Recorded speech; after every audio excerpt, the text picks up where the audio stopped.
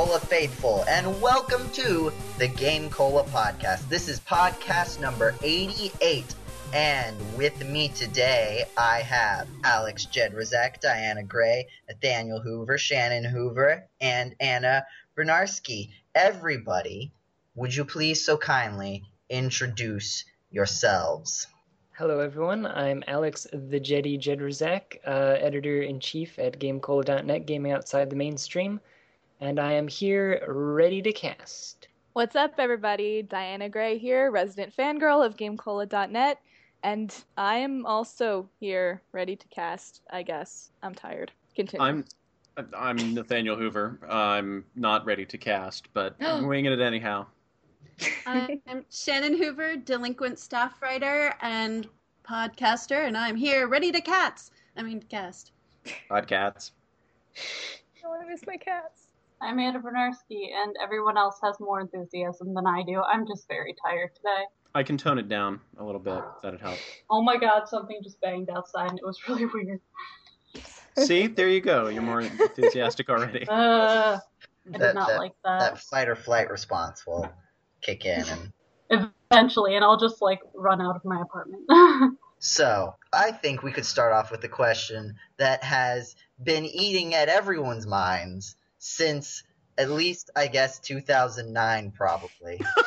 Because I think that's when this topic pile was written. But, achievements. Have they made gaming more rewarding, or are they a hassle? You can tell that this was, at the time, this question that we wrote down was written at, the height of, Xbox Live trophies. Oh, that's a good PS, point. PS4, PS3 does the trophies. Xbox does the gamer score. I don't know if they had the points. I think they're just called points. Yeah, by the way, for those who weren't here before the podcast started... Is the topic pile not common podcast knowledge? I thought it was. Well, but I didn't know about it. Well, we talk about it sometimes. I think we just rarely ever pull from it. But as we were struggling to come up with topics immediately before the podcast, which is, early for us to be planning that far in advance, we decided to take a crack at the topic pile and maybe burn through some of these finally, in a timely manner. We have a whole list, a pile, if you will, of podcast topics that we've been adding to over the years whenever somebody's bored. I just added one. Now we have more to do. You want to make this podcast longer? Oh no, this is the format. So now, Achievos. Adding it in. Achievables. I like them. It gives me reason to play the game again and again. See, I could go either way because there are so many things that I used to do in games just because I was that bored and I only had so many games that I would, go back and be like, well, I'm going to skip all of the heart containers. I'm going to just, try to beat the game with 3 hearts or whatever. I would do that already, so now it's giving me a reason to do that. But then there are other times when it's but there's only 5 achievements left. I need to finish them. I just don't care about trying to beat these achievements. I think... Oh, no, go ahead. Well, I was just going to say that, I think a major part of it is something that seems fun and, worth it. And I'm not saying that you need to, I think there's a certain threshold where no matter how many points or whatever an achievement is, it wouldn't be worth a certain goal. I think some goals just have to be personal. Because one of the things is, in the Wii Virtual Console Mega Man games, there's one of the achievements is beat the game without getting hit at all. Yeah. You're talking Mega Man 9 and 10? Yes, the WiiWare ones. Yeah. I think. Oh no, WiiWare Virtual Console is if it's a port, and it's cool to encourage people to do that, but to make it part of the 100% completion just doesn't sit right with me. It feels like that should be something that's a personal goal, not something that the game should say, you haven't really beaten it until you've done this, because that just seems unreasonable to ask of the average player. I think that's the thing, though, is that there's a balance between making up stuff that you're, expected to do. But, if somebody was just yeah, well, I beat Mega Man and I didn't get touched once, everyone would be like, you didn't do that, I don't believe you. Well, I have the achievement for it. There's proof there. So, I don't know. But Like it takes it with Mega Man specifically. It takes the fun out of doing it, because when I played through all of the other Mega Man games leading up to 9 and 10, there was this personal challenge of, well, I beat the game. Now what do? I like the game enough. I'm going to come back to it. I'm going to try only using special weapons throughout the stages. I'm going to go in a reverse boss order. I'm going to do all sorts of impossible, crazy challenges to hold myself to a higher standard, make my own replay value. By the game telling me there is an achievement for you to get through the game without ever dying, without ever getting hit, then that's making me feel like I'm less of a gamer, because I've rocked all of the other Mega Man games, but I finally come to this one, and the game itself is telling me you're not good enough to beat me because you can't get through it without getting hit, even though you can do all of these other amazing personal challenges that other people can't do. Yeah. I feel the same way. I feel like achievements are good when they push your boundaries of, okay, play through the game, but do this one special thing that you didn't think of doing before and see if you can beat it. And if it's something achievable to the average gamer, then you feel a boost after completing that achievement. And you say, yay, I'm a better player than I thought I ever could be. Or when it forces you to explore aspects of the game that you as a lazy gamer might not have done, and forces you to explore everything that the creators put into it, then that's great, because you get the most out of the game that you possibly could have. But at the point an achievement starts making you feel bad about yourself, that's wrong. Yeah, I'm completely on board with that. And aside from the feeling bad about yourself for not being good enough for the game, what do you really gain by doing some of these, like collect 9 million gold? There's no purpose for it. The only thing that you've proved is that you had 70 hours of your life to waste on this task.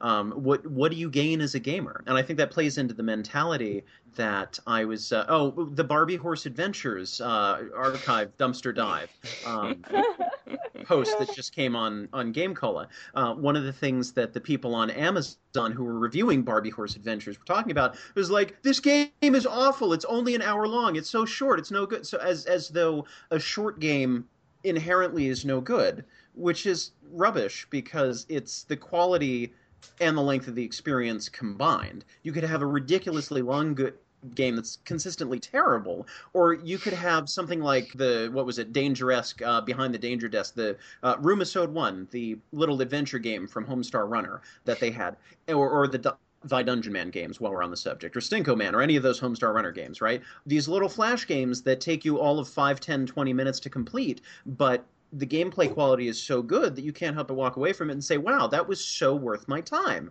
And I feel like achievements are just superficially, in most cases, not always, superficially extending the length of the game, or patting you on the back for things that you don't really need to be patted on the back for. Like, hooray, you beat the first level. We're going to give you an achievement. Hooray, you beat the second level. You're such a great gamer. Yeah. Yeah, I was going to say the same thing, actually, about the story progress achievements. Those kind of get on my nerves a little bit, just because I don't want an achievement if I feel like I haven't really accomplished anything besides completing a mandatory part of the game. That just doesn't seem right to me. You started the game. Congratulations. I'm like, oh, I know, I'm so great. Thank you for reminding me that I'm great. The only one of those that I've ever seen that I've enjoyed was in Portal 2, where there's this one chapter, I can't remember exactly what it is, and this is a minor spoiler. I know exactly what you're talking about. Where you get into this, and there's this huge death trap, and it's like, Chapter 8, the part where you die, and Wheatley says, this is the part where you die. Achievement unlocked, the part where you die. Just kept building on I love that part. That's the best part of the game. I think also, though, like, when you include, like, beating a level and completing the game once as, like, in the same sort of, if you keep that in the same sort of bracket as the rest of the achievements, then it feels like, because if you kept it so that there weren't all these sorts of tiny things that go along with it, then it would feel more like these achievements were bonuses to the content rather than, oh, you didn't really beat the game because you didn't get all the achievements. But instead, you beat the game, and if you want to be super awesome, you can do this. Instead of saying you haven't. It's sort of framing, like, achievements as something that's fun to do if you want to, and not something that you have to do all of to have the full, satisfying experience. Yeah. Well, another problem with achievements is that they're awfully spoilerific most of the time. Mhm. If people aren't really careful about the icon that they put, like I'm thinking Steam where it has the pictures for the achievements, and the name that they give to it, you can completely spoil what the end of the game is going to be. Because like, oh yeah, I just beat the final boss. Well, no, obviously I didn't, because there's another achievement that says you beat the real final boss. And I haven't got that one yet.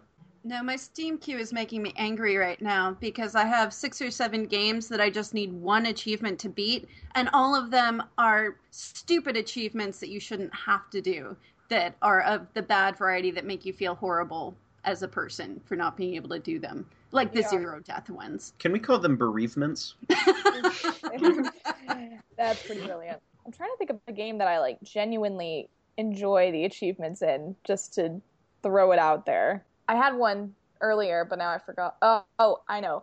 Heavy Rain. I really like the achievements in Heavy Rain because I feel like it gives the game even more replayability than it already has, because since there's so many different endings in Heavy Rain to begin with, I'm pretty sure I've talked about how much I love Heavy Rain on another podcast.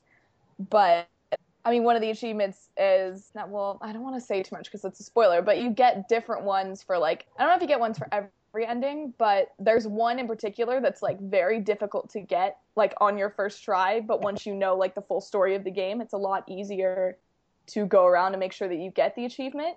And it's just a really interesting one, which I'm not going to say because it's a total spoiler, but I mean, and because it's that, there's no way you would know what it is before getting it, if that makes sense. But games like that, like with story-driven plots and that just kind of have achievements at the end that require you to get different endings to get the achievements, I think those are fun because it kind of gives me a good estimate of how many more times I need to replay the game and do different things before I can finish. You know, thinking about it, Portal 2 I mentioned, but a lot of other Valve, actually I think all of the other Valve games that I've played have good, thoughtful achievements. Thinking about the Half-Life series, still my favorite one, which I've talked about on Game Cola before, the Little Rocket Man achievement, where you have to take the garden gnome from the beginning of the game, transport him through the entire game, load him into the rocket at the end, and launch him into space. And it's so absurd, but just looking at it, it's that kind of achievement where you look at it and you can say, oh no, I'm not going anywhere near this. Or you can look at it and say, I am insane enough that I am going to do something that, like Shannon was saying, that pushes you to be a better gamer. Like, I'm going to do something that no one has any right to do. We're starting this now. Like, those are the kind of achievements I like. Or the other ones that, like the finding the radios in the original Portal, which I think they added after the original version of the game. Like, they did an update and then threw in random radios that had secret messages in there that you could very easily miss, and they didn't necessarily add anything to the game, but they were tricky to get to in some cases, so they tested your portal throwing ability to be able to locate them, number one, and number two, get to them to be close enough that you set off the little ping, you're one step closer to the achievement. So those are the kinds of ones that I'm completely fine with. Diana's Heavy Rain achievements were reminding me of the achievements for Year Walk, which is a very short game, but I think one of the only games I've actually rated a 10 out of 10 on. And all of the achievements, the achievement names are very cryptic so that they don't spoil them for you. And if you're going into the game, you'll take a few playthroughs before you finally realize, oh, this is what I'm supposed to do to unlock that. And most of them are Easter eggs that just add a little bit extra background to the story and enhance it in some way. And so you just keep adding depth with every playthrough. And I thought that that was a wonderful way to do the achievements. So yeah, those are the kind of achievements that I like. Those are good. I don't really mind the story progression achievements because I'm just like, okay, whatever. But one that I really do like is the one, like, if you finish the any of the Blackwell games except for the last one, you get the achievement medium well done.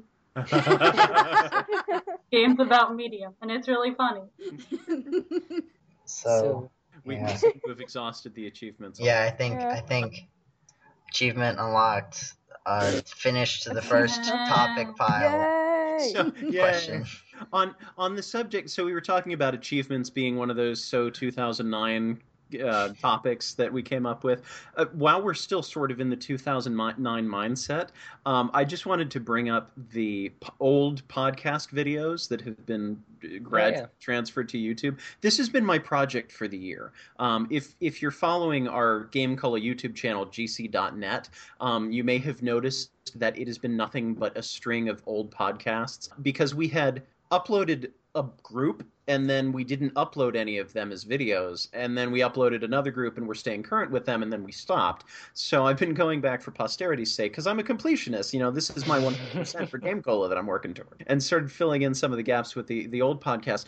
And it's really striking to listen to how different everything was back in 2009, 2010, the kinds of predictions that we had about things. The entire focus of the site was different. The personalities of the people, the way we meshed, the way we clashed on the podcast.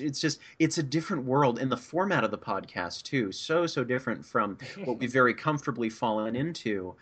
So it's just, I don't know if any of the rest of you are scholars of the older podcasts that we've done, especially like pre-30 or so. Like, I think 34, 35 is where we really started to hit our stride. But especially anything like in the below the 20s, really completely different animal. So I'm wondering if anybody else has listened to, even if not recently, any of the old podcasts, and just thinking about the sort of differences as we've grown over the years.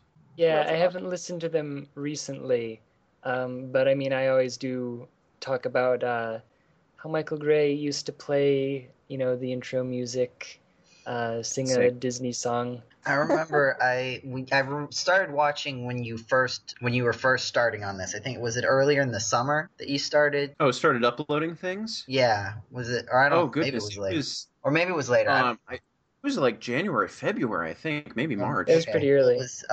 I've been doing this for months. Maybe it was. Anyway, it was earlier in the summer when I did this, but I listened to like the first three, because I was doing some kind of monotonous work at the time, and it was we had a different round of people who were kind of generally on the podcast. Colin used to be a regular. Yeah, and I think wasn't the intro and the outro were recorded separately. Yeah, I think.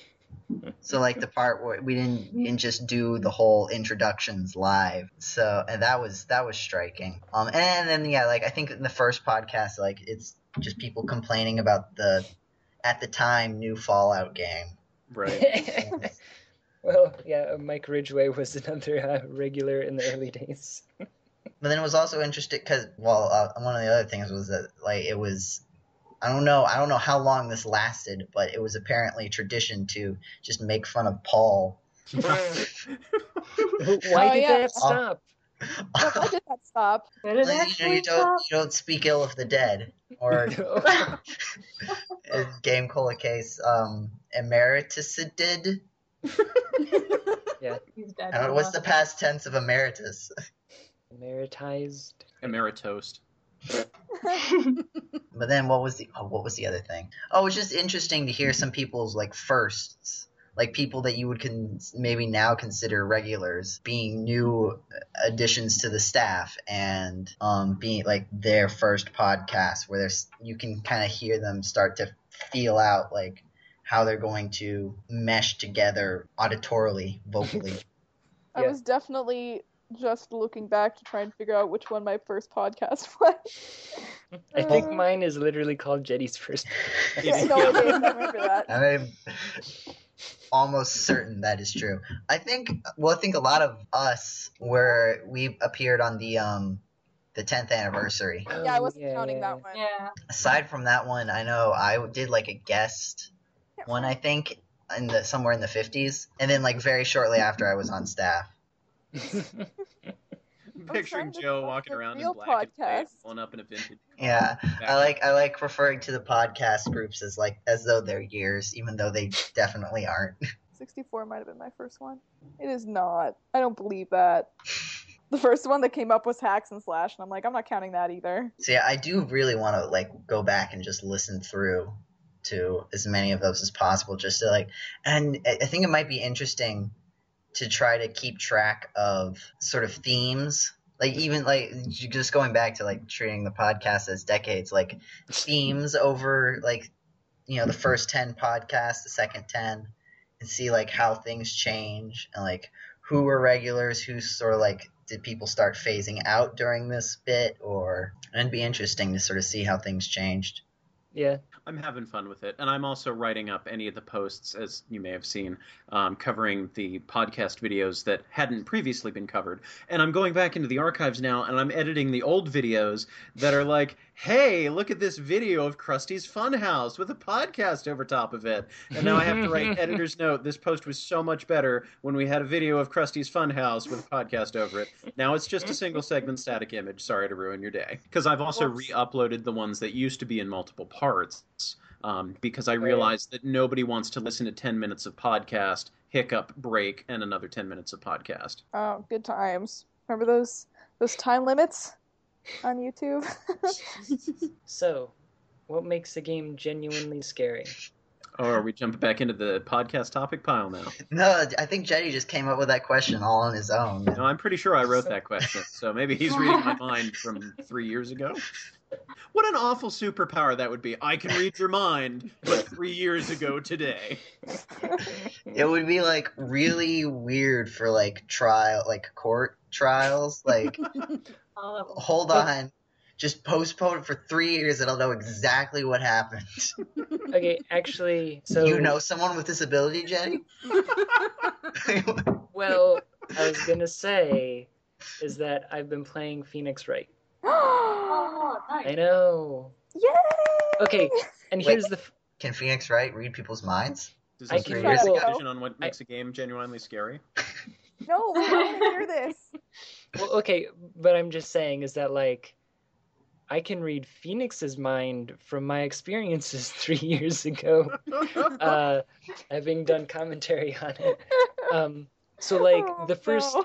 Like, I know everything about the first two cases, and then I get into Steel Samurai, and I'm like, I'm lost, help me. Those videos are going up. Oh, Well- that was 2 years ago. To be fair, those are edited. I don't know where they are.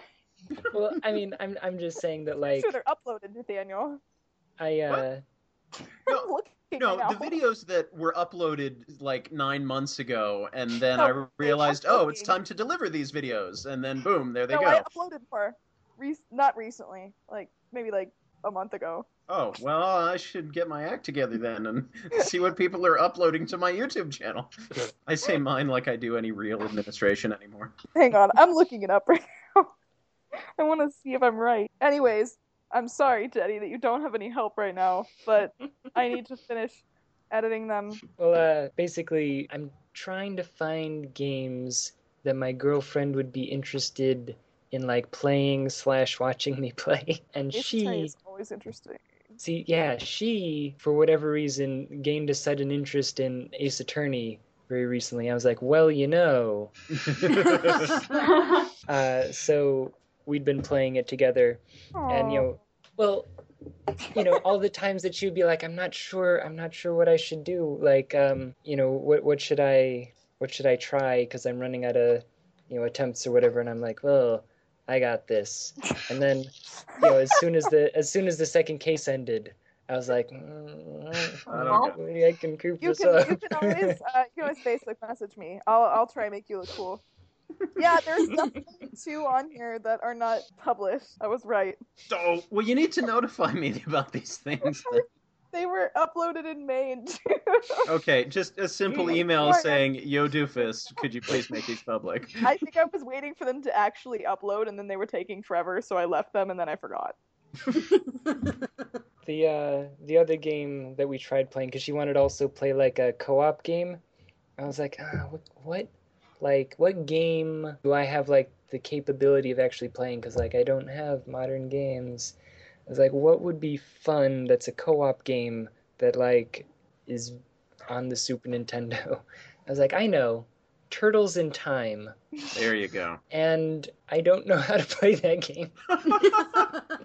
Like, okay, and here's the thing is, like, I played so much Teenage Mutant Ninja Turtles 2, the arcade game, on the NES, but Turtles in Time, we basically ended up dying on the part where Shredder is in like a robot, like grabbing you with little grabby arms, and he's like in front of the screen. And we just sat there dying until finally I was like, wait a second.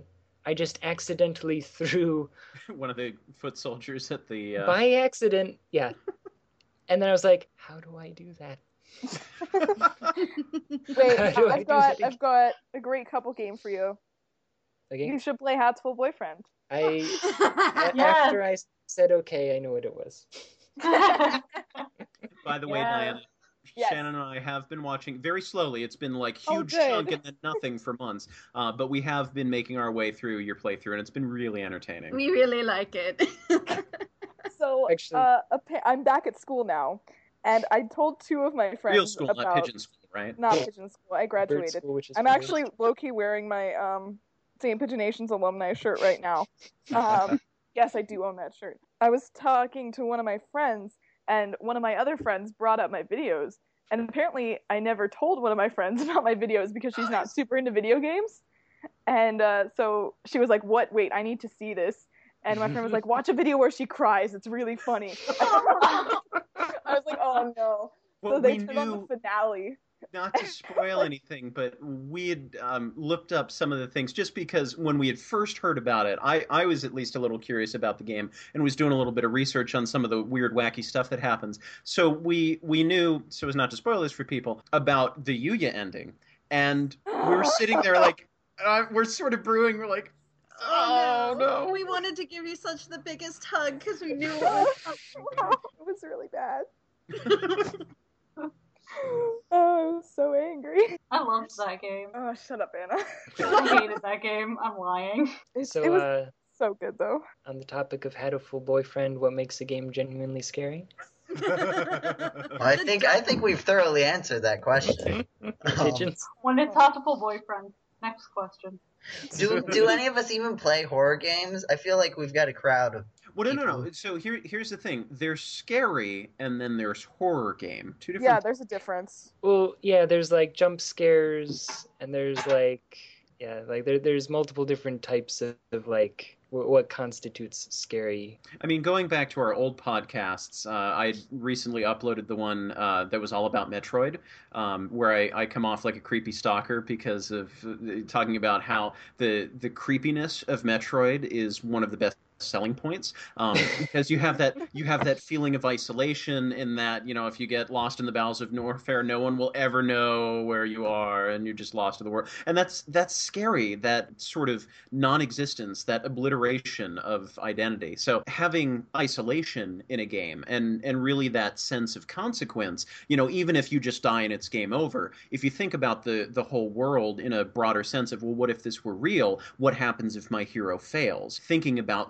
those consequences can make a game scary. You know, or you have games like Half-Life where you never know what's around the next corner or whether something's going to fall from the ceiling on you or you're going to enter a dark room and suddenly have this thing in your face.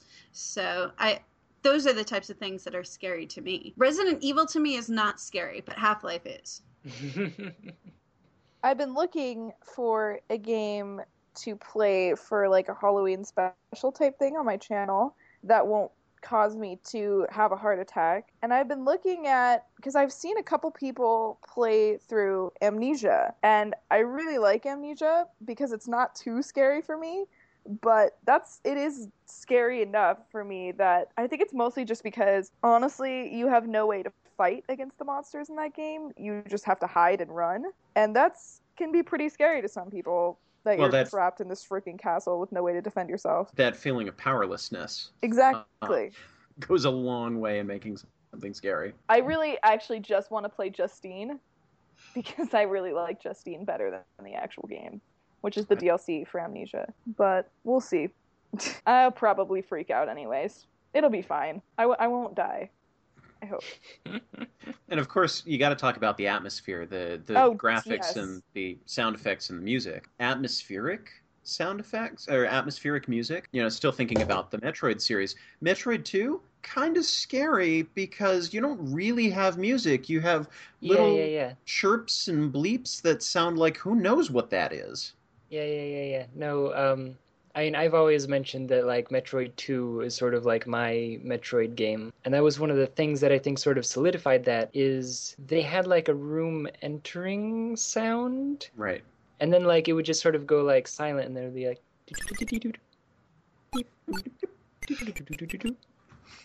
I don't know. Like I really enjoyed, yeah. Like for the era it's in, to say that it had like atmospheric music is sort of an Very oddity. impressive.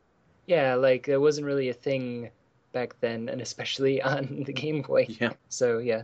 Well, and similarly, using completely clashing music, incongruous music, that, you know, it's really quiet, and then all of a sudden, sort of the musical equivalent of a jump scare, suddenly having loud I hate thrashing that. music or something like that. That's just Yeah, takes yeah. you out of the moment.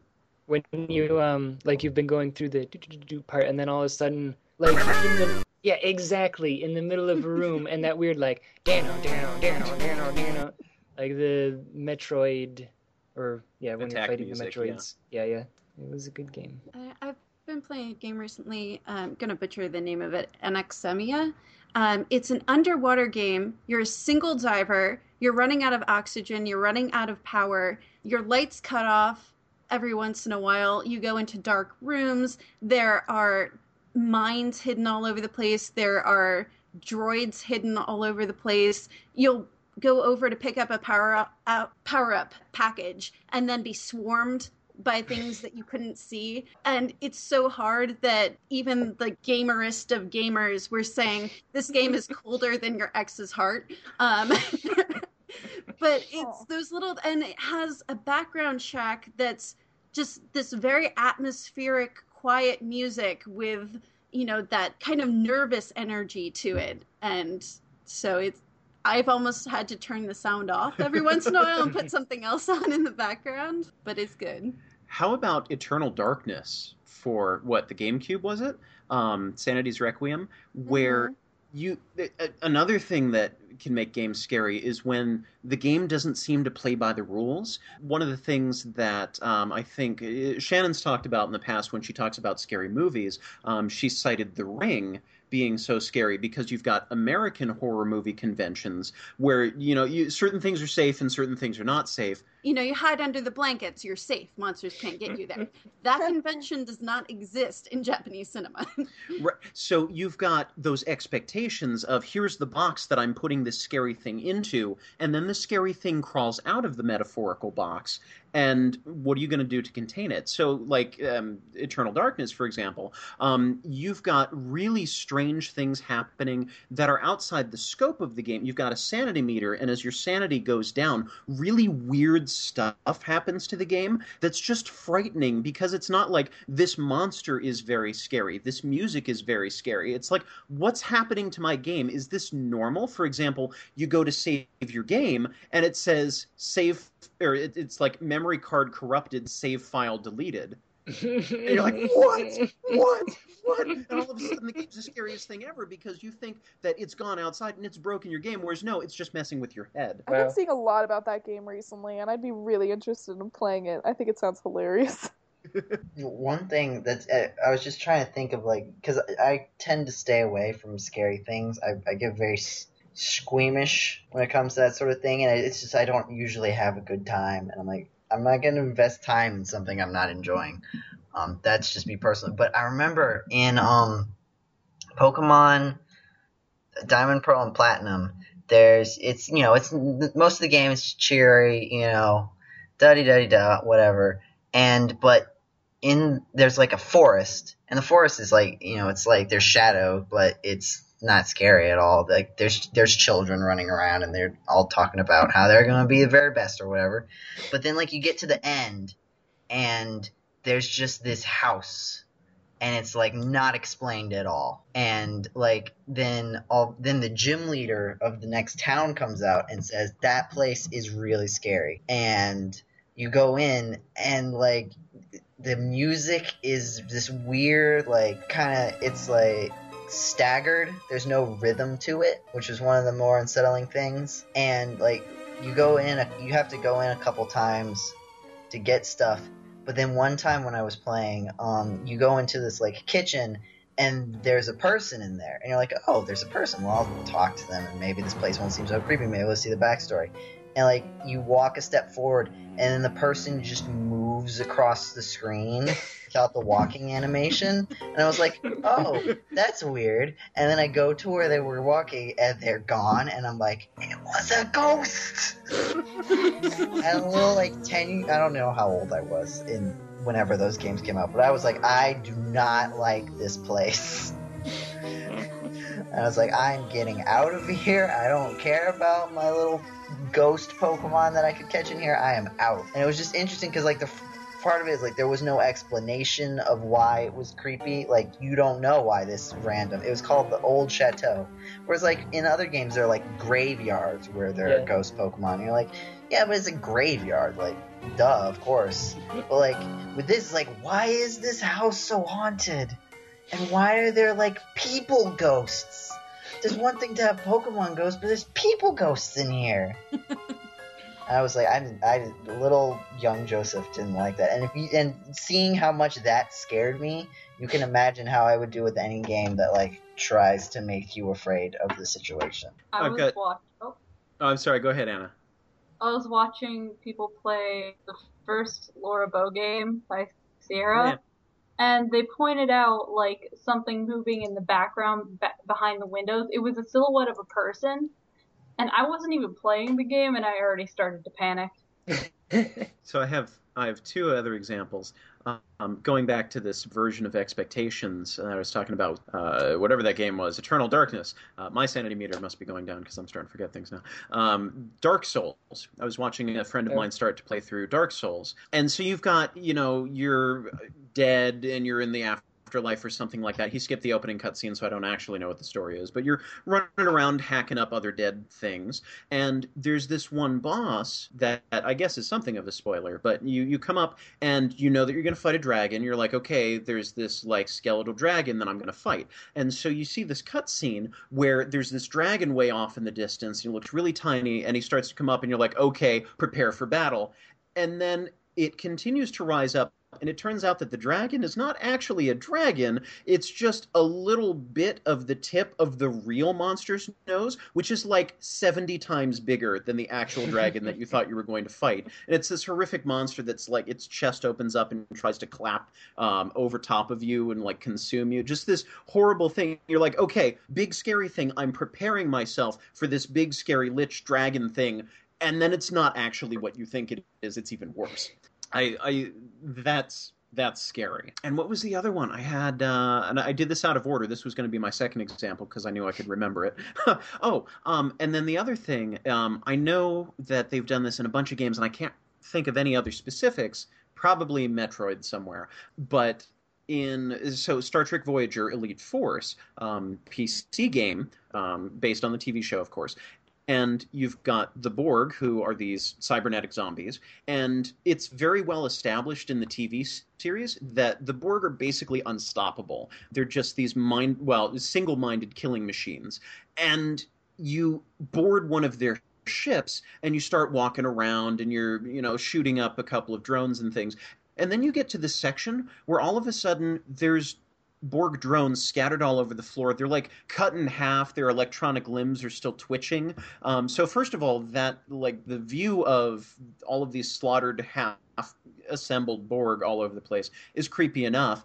But then you've got like this, it's not just the metallic cube that you're walking through, but there's some organic component, like something started to move in here. And what happened? What is so powerful that the Borg, the most terrifying thing out there in the galaxy, started getting sliced in half and had their own habitat transformed? Like, what's scarier than the Borg? So that mystery of, okay, we know this is scary. What could possibly be scarier than this, and what are you hinting at? I don't mind. I don't like horror movies, but I do enjoy being scared every once in a while if it's like a good storytelling kind of a scare. Like, it's not just boogity or, oh, look, it's all bloody. Yeah, I'm not really a big fan of, like, Five Nights at Freddy's and that kind of thing. Like, honestly, like, I'm not generally a fan of like scary things. Like I don't like scary movies, and not like because I'm scared of them, but because going in it's like, okay, it's a scary movie. Oh no, something's gonna happen. I know it's going to happen. Like that kind of takes all the fun out of it for me. I hate when they take things that should be safe, like dolls and, things that are associated with children or associated with being happy, and then give them teeth and blood and knives and things. Going back to Your Walk, there's like this beautiful forest nymph who looks like a walking tree, and she's so pretty. And then she grows teeth and like spits blood and runs at you, and you're just like, ah! See, I'm even like more of a weenie in that like it's not even like I can appreciate like scary things for storytelling, but it's just I don't like it. Just personal, like it's completely personal. I would never look down on someone who used fear as a storytelling device. But I'm just really bad about that sort of thing. Like I can't even, like even though I know like Five Nights at Freddy's, for example, is just full of jump scares and stuff. Like even though you know that is what's going to happen, even if you're just watching someone, like not even playing the game, just watching someone play the game. I still like it gets me every time, and I it's like why am I scared by this? Like not even scared, but like surprised. It's just I get really I'm very easily put in a fight or flight mode. Mm-hmm. I also find myself with adventure games, like the old Sierra games, especially. Because I can feel myself in the boots of the hero. There's this sort of immersion from having full control. It's one thing to be in a first-person shooter and you have control over your gun, or you're platformering, and you have control over your jumping and your fireballs. But regardless of the perspective of what you're doing, adventure games seem to draw me in a little bit more because there's a bigger story component. And you have more control over what you're doing in your world because it's not just one function. It's you're looking at things, you're talking with people, you're interacting with objects, you're doing all sorts of things, and nothing is off limits. You can interact, you can smell and lick everything on the screen. So it's completely immersive. So some of the Sierra games where there's really creepy ways to die have really set me off. Like I don't play Sierra games at night anymore, regardless of what they are, just because I know they like to go with over-the-top death sequences sometimes, and I have been seriously creeped out and scarred for life by a couple of them. And of course, no topic is complete without a discussion of Alien Isolation, which I haven't played, but I've seen little bits and pieces of and read some reviews of. And another thing, going with the original question, what makes a game scary, is never catching a break. Where you, I believe, can even get killed while you're trying to save your game. What? That it does not let up. There is never any safe point. There's never any place to rest. Even if you're hiding in a locker, it can still get you, the alien that's hunting you. So just not being able to catch a break. Always being on your toes. Another thing that makes games scary. I hope we have budding game developers taking notes here. Yeah. Podcast. That sounds like we might be done with the Halloween's over with the scare.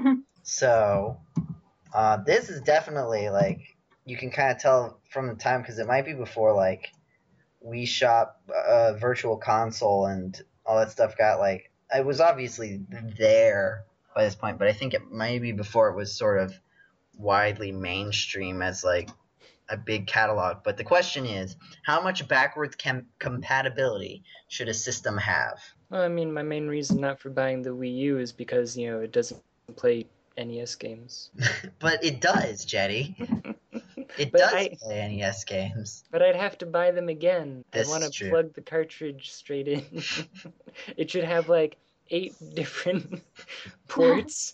It should have a Game Boy port, a Game Boy Advance port. Well, there are game systems now. The Retron, I think they call it, does have that. Yeah, I've seen. I know Jeff Rowe is a fan of the Retron. But it's interesting because now it's almost as though games have like these game systems have a hole in their backwards compatibility with like you can play for like the Wii U, for example, you can play NES games, SNES games, A couple Nintendo N64 games. Yeah, N64 games. You can play Wii games. You can play Wii U games, but you can't play GameCube games. Well, And it's just funny that like now I think it's sort of the like even with I don't have a lot of experience with the sort of retro titles that are on Xbox and PS whatever. You can say Xbox in general, but you can't just say PS. It's just like, and then you have to say PlayStation. But I don't know how far back they go, but there was a big deal when some of the I don't know if only some of the PS3s were backwards compatible with the PS2. I don't know what it's like with the PS4. And I don't think the PS4 is, but I'm not 100%. I don't actually own one. It's just what I've heard from other people who might be wrong. well, If I'm wrong. yeah, Jenna recently on GameCola.net, Game Outside the Mainstream, We've been over that already. You don't need to do that part again. That part always needs to be done. For some reason, I forgot why, but it's just been ground into me recently. Like, I can't say GameCola.net without saying Gaming Outside the Mainstream. Anyway, so A Crash Course to Game Collecting. She wrote about the PlayStation 2, and, it is sort of an interesting thing to think about that, like, both, like what you were saying, you can get on Virtual Console these classic old games, and, like, game collectors collect classic old games, and, GameStop is buying classic old games, but nobody, like, really focuses on that mid-range era, like where games actually started to become good. Just gonna say, like, PlayStation 2 was kind of where the technology finally got good enough to make, like, the games that the PlayStation wanted to be, and the developers were finally getting, like, good enough at developing and, like, making 3D games. The games started to get better, and yet collecting PlayStation 2 games or, like, worrying about backwards compatibility for, like, that general era, like Xbox, PlayStation 2, GameCube, I guess, is that era? Mm-hmm. Like, other than the Dreamcast. People love the Dreamcast, but it is an interesting thing to think about, that there's that weird middle era. But I guess, like, it's only sort of recently that there has been this sort of middle era in terms of console gaming, because before it was just, you had, like, at the beginning it was just there was video games and there was video game consoles, and that was it. And then you get to what we would call sort of the mid right now, and that is now, and then the stuff before was early. Yeah, old, yeah. And then now we've reached that you could put them into 3 categories if you wanted to. Because, I mean, like, even, like, if you're just thinking about Nintendo, like, you've got kind of, like, the 2D, the 3D, and then, like, the Wii motion control sort of thing. And you've got, like, NES, SNES, Nintendo 64, GameCube, and Wii U. And it's, like, very clearly defined sort of things. I have to interrupt. Did you say NES, SNES? Yes. Are you Not Jonas? NES, SNES. Not NES, SNES. NES, SNES. Yes. That's all. Well, I like how SNES sounds over SNES, but I like NES better than NES. So I just compromise with myself. But I was going to say, it is also interesting to think about that it was only, a year ago, 2 years ago? I guess it's 2 years ago now. By the time you hear this on YouTube, it'll be like 4 years. But basically, Hi, YouTube. we only relatively recently pushed PlayStation 2 into that middle era.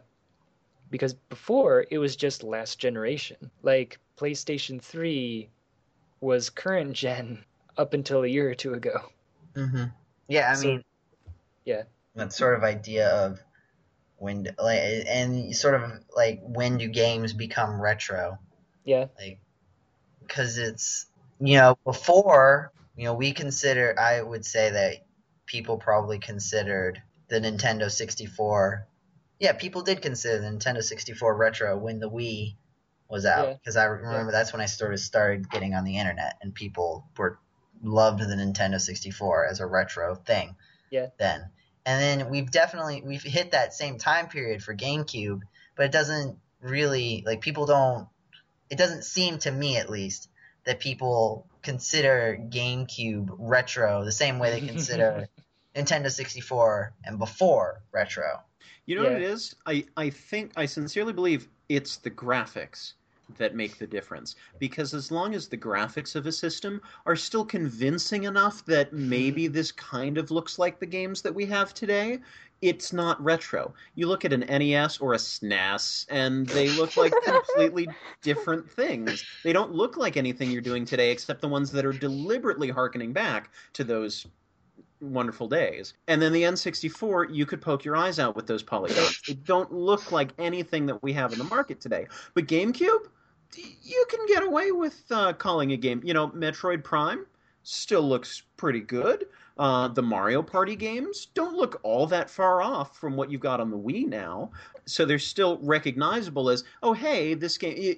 You can still have people, and I've met people like this, who are convinced that it's for a different system than it really is, because the graphical differences are subtle enough that if you're not really into it, you won't immediately recognize, well, that can't possibly be the same processing power behind it. It would just be interesting to see like how far we could go. Again, when you go back through and you're uploading the podcast, re-uploading the podcast because there's been some audio like powerful thing that's like made it so that your ears just are like consumed by it, and it's like we have to put our podcast in that format.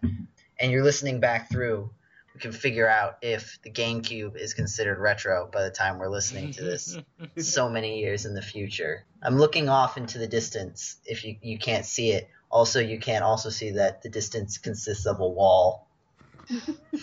But yeah, it would just be interesting to see how long it takes before, and maybe I would imagine at some point the GameCube would look old enough to be considered some form of... We're starting to get there already. I don't think we're quite there yet, but we're definitely getting there. You know, it really needed to be backwards compatible was the Ouya.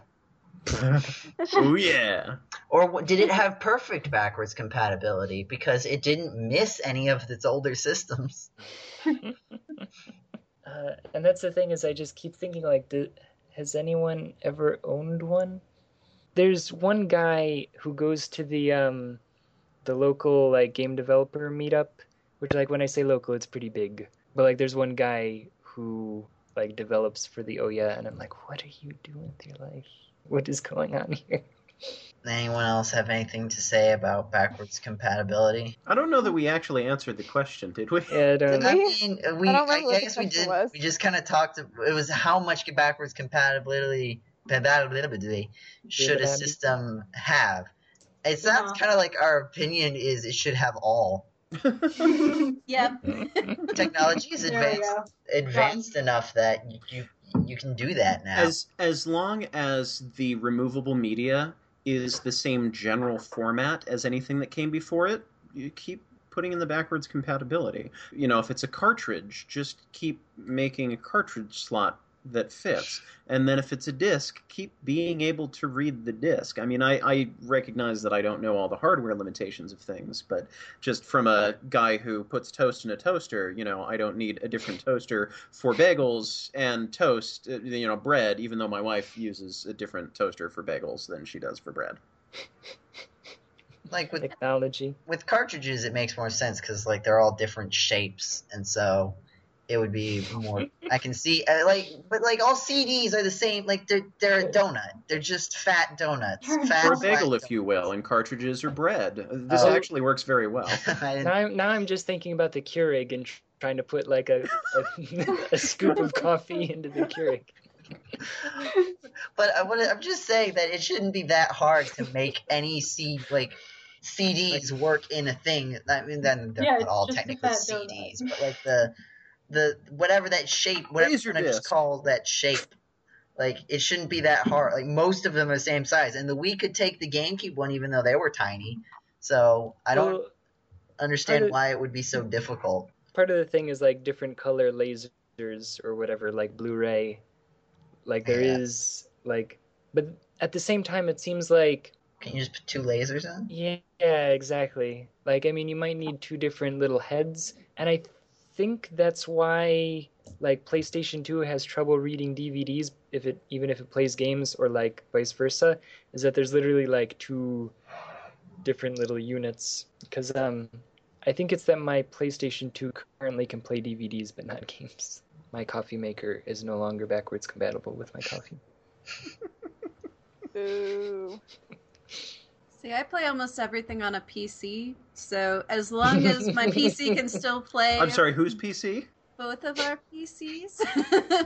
I have different games on each computer because each computer can play different quality level of things. But I like your computer because your computer can play everything. Because it's in the living room and it's easily accessible.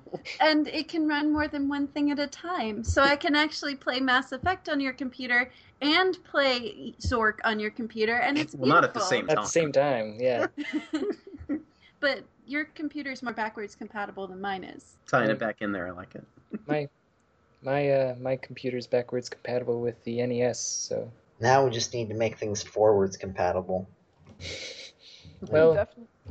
Just make it so that your next you just make it so the Wii 3 or whatever it's called, the Wii U can play those games, and it won't hurt sales of the new thing at all. If you So can still play. we tried forwards compatibility, or forward compatibility if you want to be Game Cola compliant and use our style guide properly. I keep thinking about that. I recently finished playing Banjo-Kazooie, and talk about forward thinking. You have secret items in the game that are only accessible through this unfortunately not executed properly stop and swap mechanic, where at the end of the game they advertise Banjo-Tooie, and then you go play Banjo-Tooie, and then you figure out how to unlock the other secret items in Banjo-One-y, and then you unlock them, and then you bring them back into Banjo-Tooie. I think that's how that works. But they changed the hardware specs on the N64. You were supposed to have a 5-second window of being able to remove your game cartridge, shove the other one in, and then the memory would linger long enough for it to Banjo-Tooie to pick up on the fact that, oh, hey, you have some secrets we can tell you about. But that just didn't work because they changed the hardware to a 1-second memory, which is not feasible. So that's how forward compatibility works. Does. I was going to say is that when this podcast hits 88 miles per hour... 88 podcasts per... podcast. Website. 6 years. Yeah. Per 6 years. Yeah. Didn't the PS2, the thicker version, have a computer built into it? Because they were anticipating that you could connect it to the internet and download games, and they had so much more planned for it. That's true. And then it wasn't implemented. Even the original Nintendo, I believe, had like a modem inside of it, which I think did eventually get used in Japan. But you do build in weird things into the hardware anticipating that you're going to use them, and maybe you do. I don't remember. I think there's an aux port on the NES, and I know for a fact that like on the bottom of the Super Nintendo is this weird connector that was never used by anything, at least in America. Right. And you would plug... I've seen pictures of it, the one for like the Famicom. They had multiple systems that just like the Famicom sits on top of this thing and it connects to the internet, or it lets you program for the thing, or like the Famicom disk system I think was like that. And like it's so strange to think about that from that era.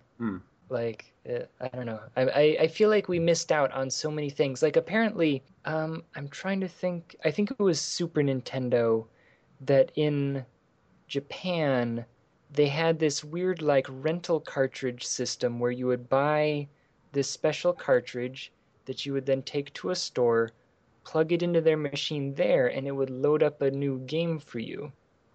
And then you would take it home and play, and you'd come back and get a new game by plugging it in later. And that just seems so cool and futuristic. It's like, what are we doing with our lives here in America? We're talking about why you haven't joined the backloggery yet. Hint, hint. That's what we're doing with our lives here. I'm just pulling from the topic pile again. Oh, are we? Well, Well, that's what I did, unless you were also, what was it, thoughtfully staring at the wall off into the distance like Joe. No, that was me. I actually Skipped did join the down a little bit. backloggery recently. Really? Yeah, I need did to too. update it though, because I've gotten new games since I've joined. But Hooray! I need to find you then. I think I'm just Ace Fangirl, but I'll pull it up right now. Oh god, I need to update this like really badly. Oh, I got a bunch of new Steam games. So for people not in the loop, the Backloggery is a website that I promote at any opportunity. It's a way of keeping it's a way of listing off every video game you have in your library and then keeping track of which ones you've beaten, which ones you've 100% completed, which ones you haven't gotten to at all, how many achievements you've unlocked, and then you can write little reviews of them and rate the games on a 5-star scale and connect with friends and things like that. And I've really enjoyed it because I am a video game collector, but I tend to keep going back to the same games, playing them over and over again. Like if I needed an RPG, it was Chrono Trigger or Earthbound or Super Mario RPG. If I needed a first-person shooter, it was No One Lives Forever or Elite Force or one of the Jedi Knight games. And that's all I ever did was just, once a year, once every 2 years, I'd go back to one of these things. I joined the Backloggery, looked at this whole list after I loaded all of my games onto it and said, wow, that is a lot of game time spent on things that are not what I just spent my money on. Let's start digging into this. So ever since, I almost have not gone back to play any game that I've already finished unless it's to 100% it, or unless it's part of a marathon like the 2012 Megathon my friend and I did, and Shannon joined us for, where we played through 10 Mega Man games, or when, just replaying Earthbound, the longest post in Game Cola history that I wrote about that experience. I don't think that's an exaggeration. I think that actually is the longest post in Game Cola history. Yeah. But just it's very rare now for me to go back and play things that I've already completed because there's so much out there, and I'm finding most of my collection is really mediocre, unfortunately. I peaked early on, found all the good games. I can see why. I'm updating mine right now. You can see why Banjo-Kazooie was on your mind. Well, also my brother-in-law has been trying to get me to play that for a while because he really enjoys it. Right. And what's interesting about Banjo-Kazooie is that I respect what the game does. I think it's a pretty well-constructed game. There's things about it that I'd change, but I think overall I can understand the appeal of it, but playing it so much later in life, I don't think I enjoyed it as much as I would have if I would have played it when it first came out. Because I'm now at the point in my gaming career where you're talking about the achievements and all of the time spent to unlock things. I don't really have it in me to do a full-blown collection game. A collection quest, okay, maybe, but a whole game centered around pick up everything. It's really a strain on me anymore. I still completed it. I still got everything aside from the really obscure, type in a cheat code and unlock this kind of thing. But it took a little more effort than it would have. And I used to love those, being the completionist that I am. And I'm sort of easing off that a little bit. Plus, it's aimed at a younger audience. There's a lot more juvenile humor in there. And there's some stuff more for the grown-ups, too. But it's not, I think, as charming as it might have been as a younger kid going like, oh, can they do that in games? Have a character that talks entirely in burp sound effects. We were having so much fun with the sound effects, though. Until they started to give her a headache. Because she's sitting on my computer playing Steam games, and I'm sitting playing Banjo-Kazooie, where all of the electronic stuff is in the same room. And she was doing whatever she was doing on the computer and wasn't watching the gameplay, so it was just this cacophony of bizarre sound effects of... Acapulco. We probably did no justice whatsoever to the Banjo-Kazooie sound effects. Well, to go back to the original topic, I'm not on the Backloggery because 97% of what I play is either on Steam or Good Old Games, which have their own built-in systems. So for the stack of 5 or 6 games that are sitting by my computer that are not electronic, All of which are ones that I bought you for birthday or Christmas some year. It's not worth starting up a website to go, I also own these 5 other games. But if it's a website of here are all the games that my husband bought me that I never played, I would love to complete them. So she's a big David Bowie fan. I bought her David Bowie the game, and she still hasn't finished No, it. I started it, and then that computer... Oh, that that's computer right. Okay, exploded. that's a genuine excuse. So I need to reinstall it on another Bowie computer. the game. It's called Omicron, and he not only did the music for it, he also did some of the voice acting and lends his likeness to at least one of the characters. So it is David Bowie the game. So I'm definitely gonna be buying this. Definitely do. Omicron, Definitely the do. Nomad Soul. We'll look for that. The hour and a half that I played of it was really good. I just need to download it on a different computer because that computer Went kaflooey. Yeah. Oh no. I kind of zoned out for a bit because I was updating Backloggery, and then I heard that, and I had to chime back in. Yay, another David Bowie fan. I have some friends that'll be very interested in that.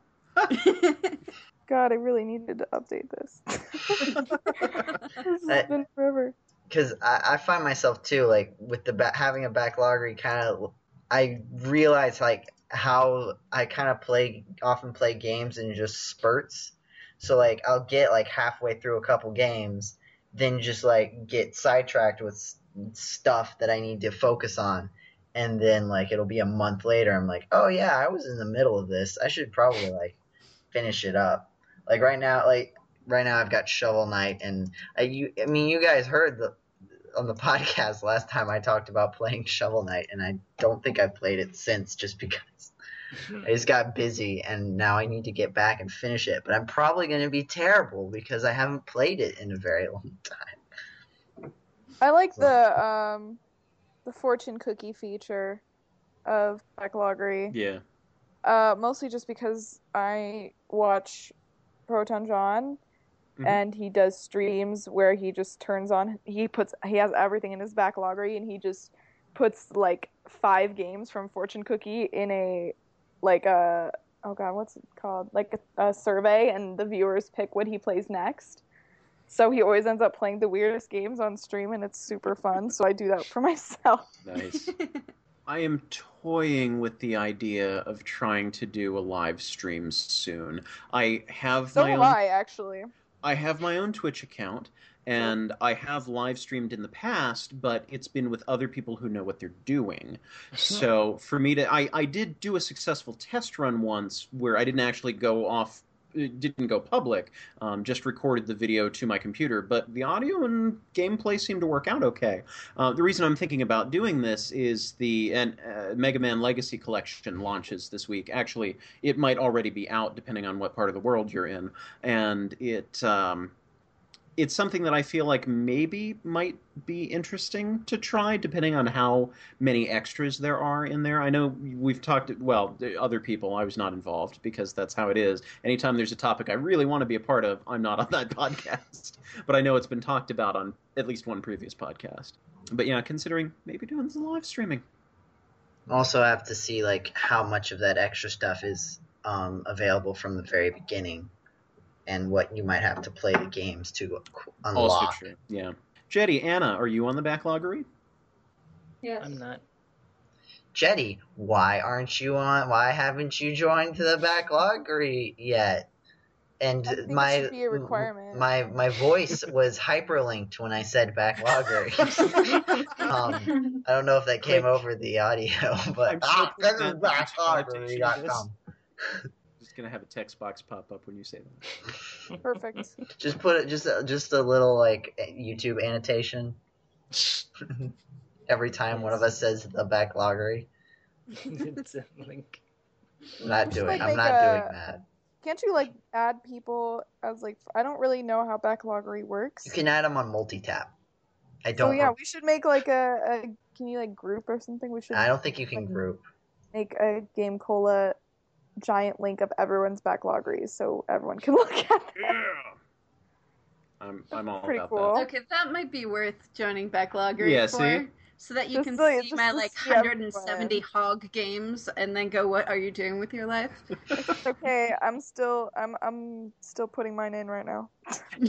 Anna, you said you're on there? Mm-hmm. Find all you in a minute. I need to find you too.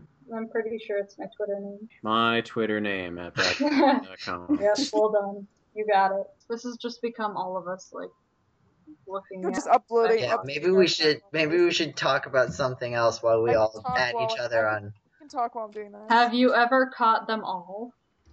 Working on it. No. How many? Actually, I Actually, did circa 1998 or so. Actually, think that's totally a thing I could talk about. I think I talked about this on Twitter a little bit, but I just moved back to college recently, and we picked up some boxes that I mailed to school because I did not get the big suitcase this year because my sister was moving in as well, and so I put like my big Pokedex book and my like a bunch of other gaming related books, my Majora's Mask guide fancy book in a box and mailed it to myself, and it did not get here, and it's lost. And I'm like, Oh, how am I no. ever going to catch them all now? Like, Aw. and they still haven't found it, and I'm really sad. So I bought myself like a writing prompts book and stuff so I can start writing again, and it's like, nope, you can't have that. We're going to lose it for you. I'm like, Right. I ah, don't know how many journals I bought this summer. oh, you don't want to know how many I bought. About, I like, have a whole 4 bottom of them. desk drawer full. Good job. About 4. And I'm just like, I'm never gonna use all these. Me neither. It's okay. But no, I have not caught them all yet, but I'm working. I want to since I have X and Alpha Sapphire, and my friend has Y and Omega Ruby, we are trading back and forth for what we need from each other. And it's great. I'm just picturing some back alley Pokemon deal. In college. Yeah. You know? That's all. We go to parties and we just sit in the corner with our 3DSs and trade Pokemon. Literally my life, though. That's the best way to go to any party. Really, though, it's really the only way to do it right. That's all I got. I think I've caught like 35. I started up Heart Gold like a year and a half ago and then stopped playing. And I need to get back into it so I can catch more than 35. Well, that's like I posted a little while back on Game Cola about the beard, the singing beard. Oh, Why am I yes. blanking? This is not something I should blank on. Help Yeah, me they out. gotta catch a Smooth- few. Smooth McGroove. Smooth McGroove, thank you. So I love he him. teamed up with, I'm going to probably pronounce this right, which is terrifying, Dookie Shed? I think that's what his name is. But teamed up with somebody else to do a parody of the Pokemon TV show theme song that was Gotta Catch a Few. Talking about the mediocre trainers. Like, set your sights where you can actually achieve them. Oh, that's nice. Ash honestly was a pretty mediocre trainer. But really, Like, the number of times, like, and I'm not even talking about, like, in the first 3 episodes, I'm talking about, like, you know, Over the course episode of the show. 84, that he just, like, throws a Pokeball straight at a Pokemon that he just saw. It's like, Ash, are you even trying? It's literally like the first thing they teach you. Like, Yeah. And, well, okay, because, like, he's about to go to the Indigo League, and he goes to Professor Oak, and he's like, Professor Oak, do you have any advice? And Oak's like, maybe you should actually start your adventure now, Ash. Maybe you should try training some. Or, See, if it were up to me, I'd get a Gatling gun and load it with Pokeballs so that even if the first one didn't capture them, they'd take some damage from, you know, being launched in the face with a Pokeball, and then over and over and over again. Eventually, one of them would wear it down to enough, you know, of a low health where one of the balls would capture them instead of just, like, knock them out cold. even Cost even money, though. Well, you can reuse them, maybe. depending on Right? whether you're in the game or the show. Yeah. but like even if they didn't do damage, like it's not impossible to catch a Pokemon on full health. It's just more That's true. unlikely. Yeah. So you could, even if they didn't do damage, you just do it again and again and again with your Gatling gun. Eventually, it would work. I like how this is a serious topic of conversation that we're having right now. Well, this is like a yes or no question, so we kind of have to expound upon it. Hey, if you Maybe go on the... just wear down the resolve of the Pokemon. Like, I don't want to deal with you anymore. I'll let myself be captured. God, I'm so done. Dude, Go I'm on trying the to back sleep. Dude, I'm lottery, trying to I shower. just Dude, I'm trying to updated. eat. Eventually they give My up. name is at the top of the list. Oh, it's second on the list for latest updates on the backloggery. Is my name on the I'm very list? It probably excited. is. It is not. What? You've been uploading or updating like this whole time. That's offensive. So I haven't weighed in, but I know I know I must have talked about I'm pretty sure I talked about this on some previous podcast somewhere. But I did own Pokemon Red when it first came out. Before there was this tiny little window where it was out, but it wasn't super popular yet, and that's when I played it. And I got it. I started to get into it. I'm like, oh, it's an RPG, not it's the only thing you will ever play for the rest of your life. I'm like, oh, it's just an RPG with a new mechanic that I'm not used to. And I played for a while and I was kind of enjoying it. And then I got up to Safari Zone and was just having a heck of a time. I ceased being able to catch anything anymore. I couldn't do it. And it's not just because Safari Zone uses different Pokeballs. I think, if I'm remembering this correctly, it just nothing would allow me to catch it. So eventually I decided, you know what? I don't got to catch them all. And then I traded it in at GameStop. Oh, wow. Oh, wow. I'm pretty sure that I've told the story before that I was at like 143 Pokemon. I had like been playing the game for months, and then my cousin was like, "Whoa, what's that? I've heard of that game. Can I try it for a bit?" I was like, "Yeah, sure, whatever. Here you go." You know, just don't. No. I was like, "Yeah, just don't save." Oh. Literally, like the first thing he does Save. is save the game. That's why you don't lend things to anyone. See, they don't even let you do that anymore. in Save the your game. You No. just need to keep playing Pokemon until your eyes fall out. No, you can't just, if you start a new game with a save file already in it, you can't save the game. It won't let you. You have to, before you can save a new game, you have to go to like the title screen, hold like LR and select an A, and delete your save file, and then you can save a new game. Absolutely purposefully. That's what I had to do when I got Heart Gold from our friend. I had to go through all that rigmarole. I went through that rigmarole for Final Fantasy IX, except not on purpose. I was maybe 10 hours into the game, and I was enjoying it.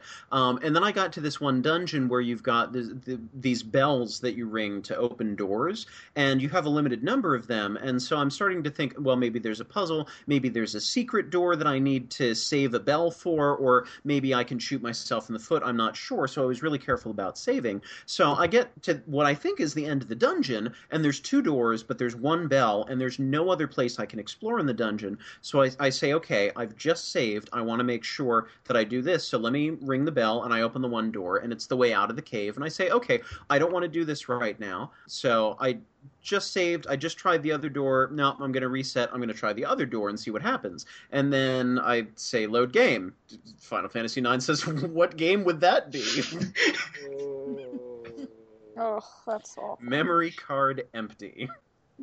Wow. The whole memory card, like it deleted everything on it, or just no, empty of fun. I don't remember what the exact wording was, but Okay. it was basically you can cry now. Please go ahead. I had an issue where like I had been playing so much Xenogears.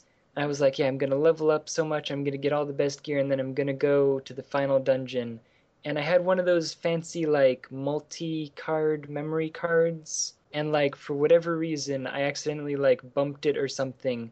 And, like, while it was saving, it, like, switched. And that was basically the end of, like, everything on that card. Ouch. So, see, back in the early, when my family first got a GameCube, we didn't know anything about like video game consoles at the time, so we didn't know that like buying a memory card for a GameCube was like something you were just sort of expected to do. oh, So we didn't do it. So like for, I don't know how, my sense of time is all skewed. So it could have been like a week. It was probably not a week. It could have been a month, or it could have been a year. I don't know. But we only had a couple games, and we couldn't save them, and so I would just start at the beginning every single time. wow. And like one of the ones we had was Super Monkey Ball, and like there are 3 mini games in it that you have to unlock by doing the single player. You have to get points, and so if we wanted to play one of them, what we would have to do is run through. Like we got really good at there's like the different levels. There's like 10 easy levels, then there's a set of 30 levels that are advanced and a set of 50 that are expert.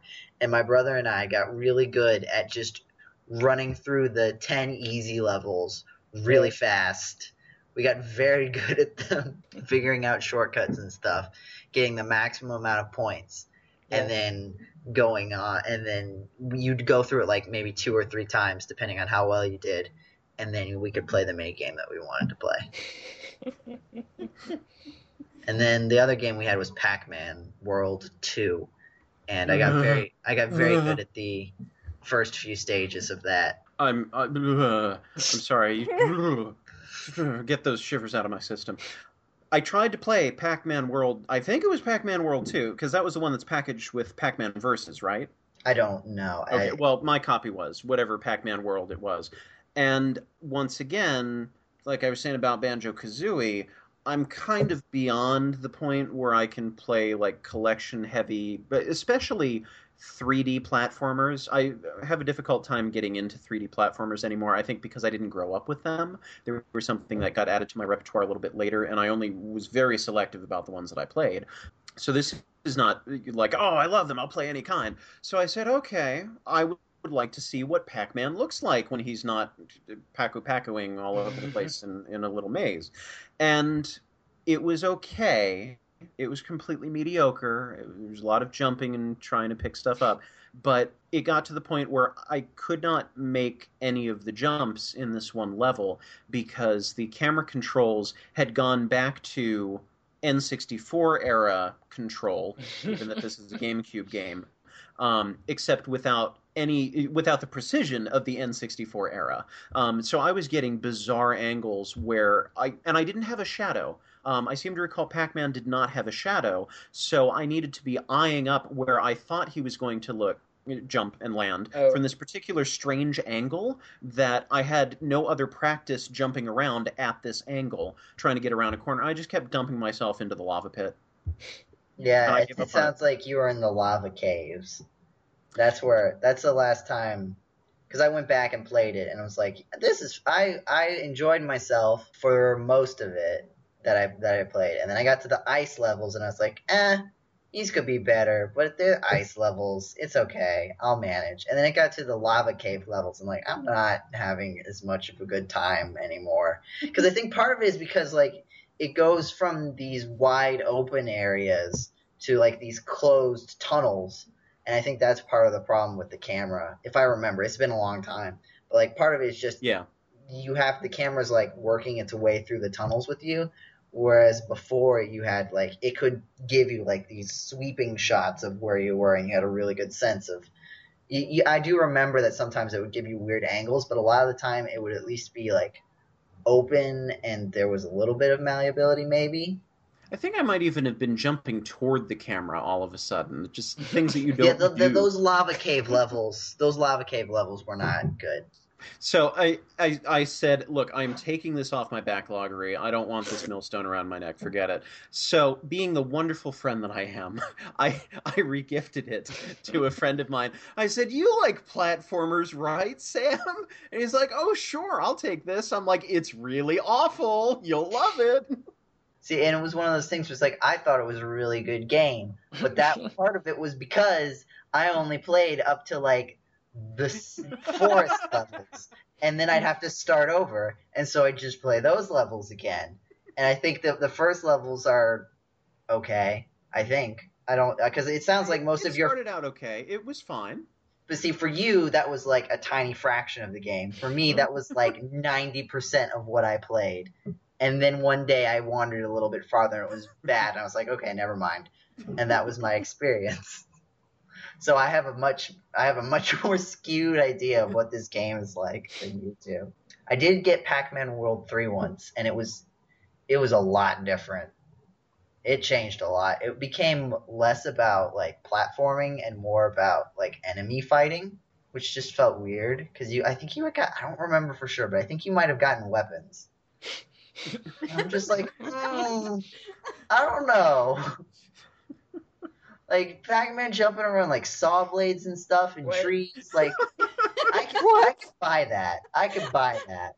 But Pac-Man with like some sort of gun thing to kill the ghost, it's like, no, you give me a dot and then I'll eat the ghost. But Packing heat, man.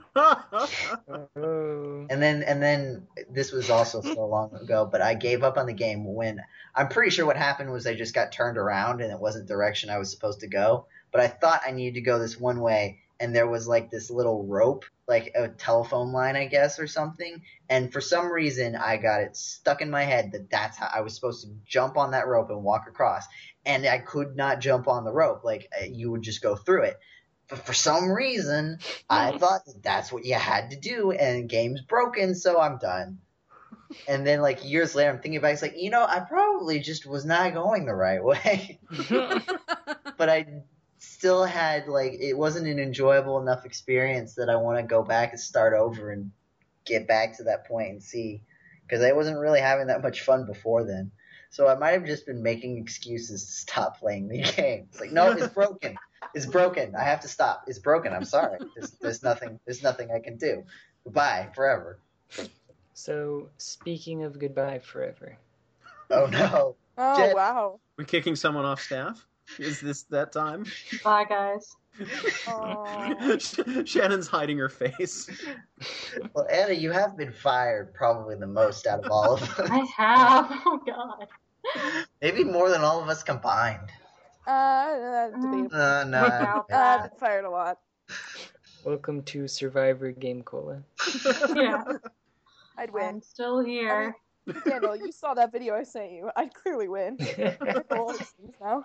So, what was your forever goodbye? I was going to say, is it time that we perhaps wrap up this edition of the Game Cola podcast, gaming? Don't do that. Don't do that. The Game Cola podcast, podcasting outside the mainstream. Are you talking about ending at a reasonable hour after a sane length of time to be podcasting? We're not going to go for 3 hours tonight? Yeah. I think we have time for one more topic. Isn't Diana Gray the coolest person ever? Oh, Actual topic in the topic pile. I know. Who Then did we have that? to talk about it. America? America? That one wasn't me. For a second, I didn't quite read. There's a smudge on my screen by the exclamation point on that, and so it just America, Americal. Oh, but thank you. Yes, I know I am the coolest person ever. Yeah, I try. On that note, Bye. very. Well, no, you're just super. Like I've got what I needed. I'm out. Like you can finish podcasts without me. I'm satisfied. Is this the part where we all try to recreate the ending theme song, but just humming it and doing it? Can we do that? I'd do it. If I knew the chords. Oh, come on, you have to do it with me. Still think It's I'm over the weirder moon than fast. Yeah. This podcast hits 88 miles per hour. You're just saying that so that's I what don't I'll know name how to- the podcast. That's what Jody you're just doing. doesn't want to hang out with us anymore. I want to hang out so much that I want to go back in time and do it again. Well, if you visit our YouTube channel, you can do that Yeah. for the rest of the year at this rate. Oh. And maybe you'll see some new Phoenix Wright videos. I wonder how many hours it would take to listen to all podcasts. I mean, I can only imagine I can tell you. like approximately like 1.5 times 88, you know. 1.21 giga hours. But then you have to account for podcast 50, which is 10 hours. Not really. There was a lot of like edited out of that. Right, but I mean, Oh, that's right. Yeah. I don't know I what the remember the actual number is. post that I wrote about the 10th anniversary podcast. I just being read that uploaded to post the other YouTube. day. I'm like, what was it? Like all 9 hours and 10 minutes of our 10-hour podcast. Wait, how does that add up? It was less than that. The I think that the fan power hour, whatever we called it, for being called an hour, it was like 28 minutes. Yeah. Was there Game Cola Faithful Power Nap is more like it. Good one. But I mean, honestly, if you assume that each podcast is roughly an hour and a half, we have some of our longer ones, we have the earlier ones are shorter. But if it all works out to an hour and a half, you just multiply that by however many podcasts we have, and then bingo bongo, it's ridiculous. Yeah, 132 hours. That's So 5.5 days.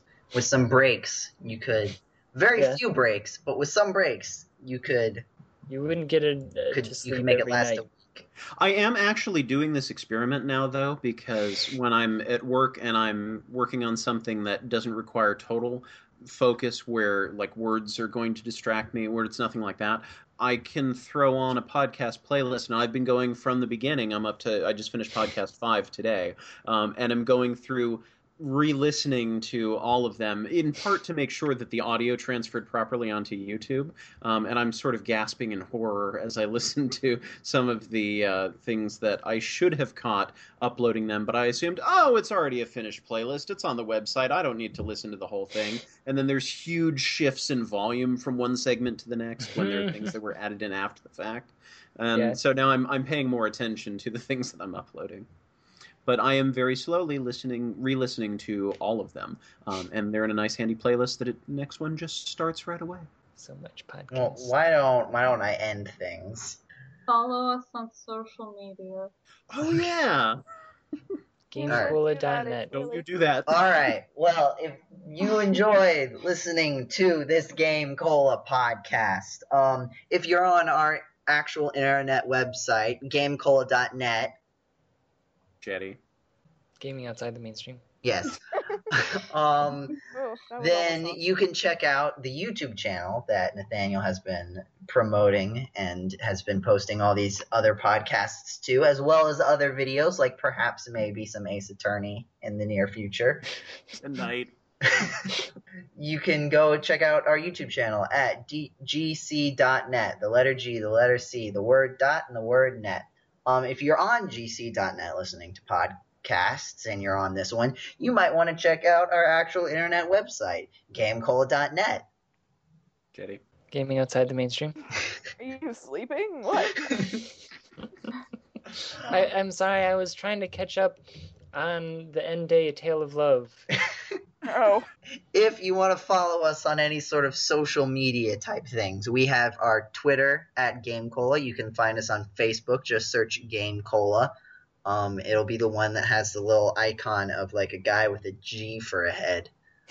That'll do that one. That's the one that you need. We have our old outdated Tumblr, which is a tiny slice of Game Cola history. And if you would like podcasts from Game Cola to come onto your cellular device, we are on iTunes, and you can subscribe to us on iTunes so that you get little notifications on your phone, and you can listen to the podcast at double speed where you can't understand what anyone's saying. Which is no different from usual, really. Yeah. I've definitely listened to podcasts faster than using like VLC players. I do 1.5 sometimes for the Game Cola podcast. Not anymore, because I don't listen to the Game Cola podcast anymore, because I listen to the Game Cola podcast like 5 times before everyone else does. Yeah. In full, probably. But so you can, and if you are going to happen by iTunes, if you happen to like the podcast, then you can hit 5 stars on it. And if you didn't like the podcast, then We're not on iTunes. We're on this actual website called BuyTunes, where you stop listening to the podcast and pretend you never heard it because you never liked it, and you come back later and like learn to appreciate its value after it's aged a little bit. Like wine. This podcast is like a fine wine. I'm sure there are many parallels that we can think of later, but not right now. 21. I think I covered everything there.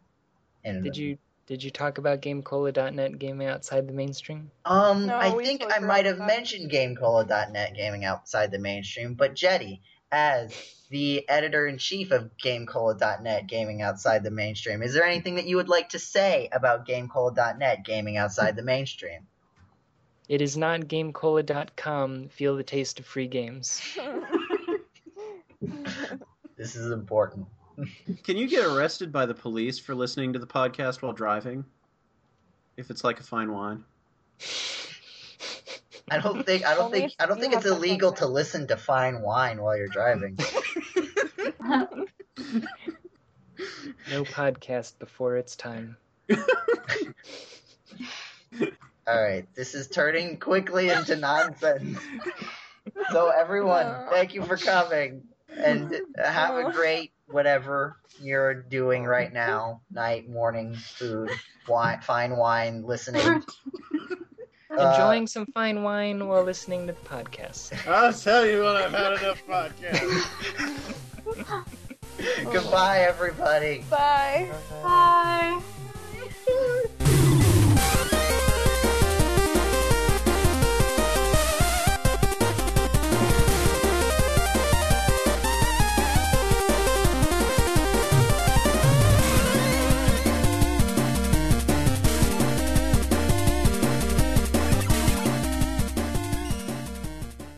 Well, the thing is, like, I feel like for this hour and 46-minute recording that we're going to have, like, an hour and 45 minutes worth of usable podcast. Yeah, we've managed to stay. There's going to be some backloggery shenanigans that I'll cut out, and there's going to be these words that I'm saying right now that I'm going to cut out.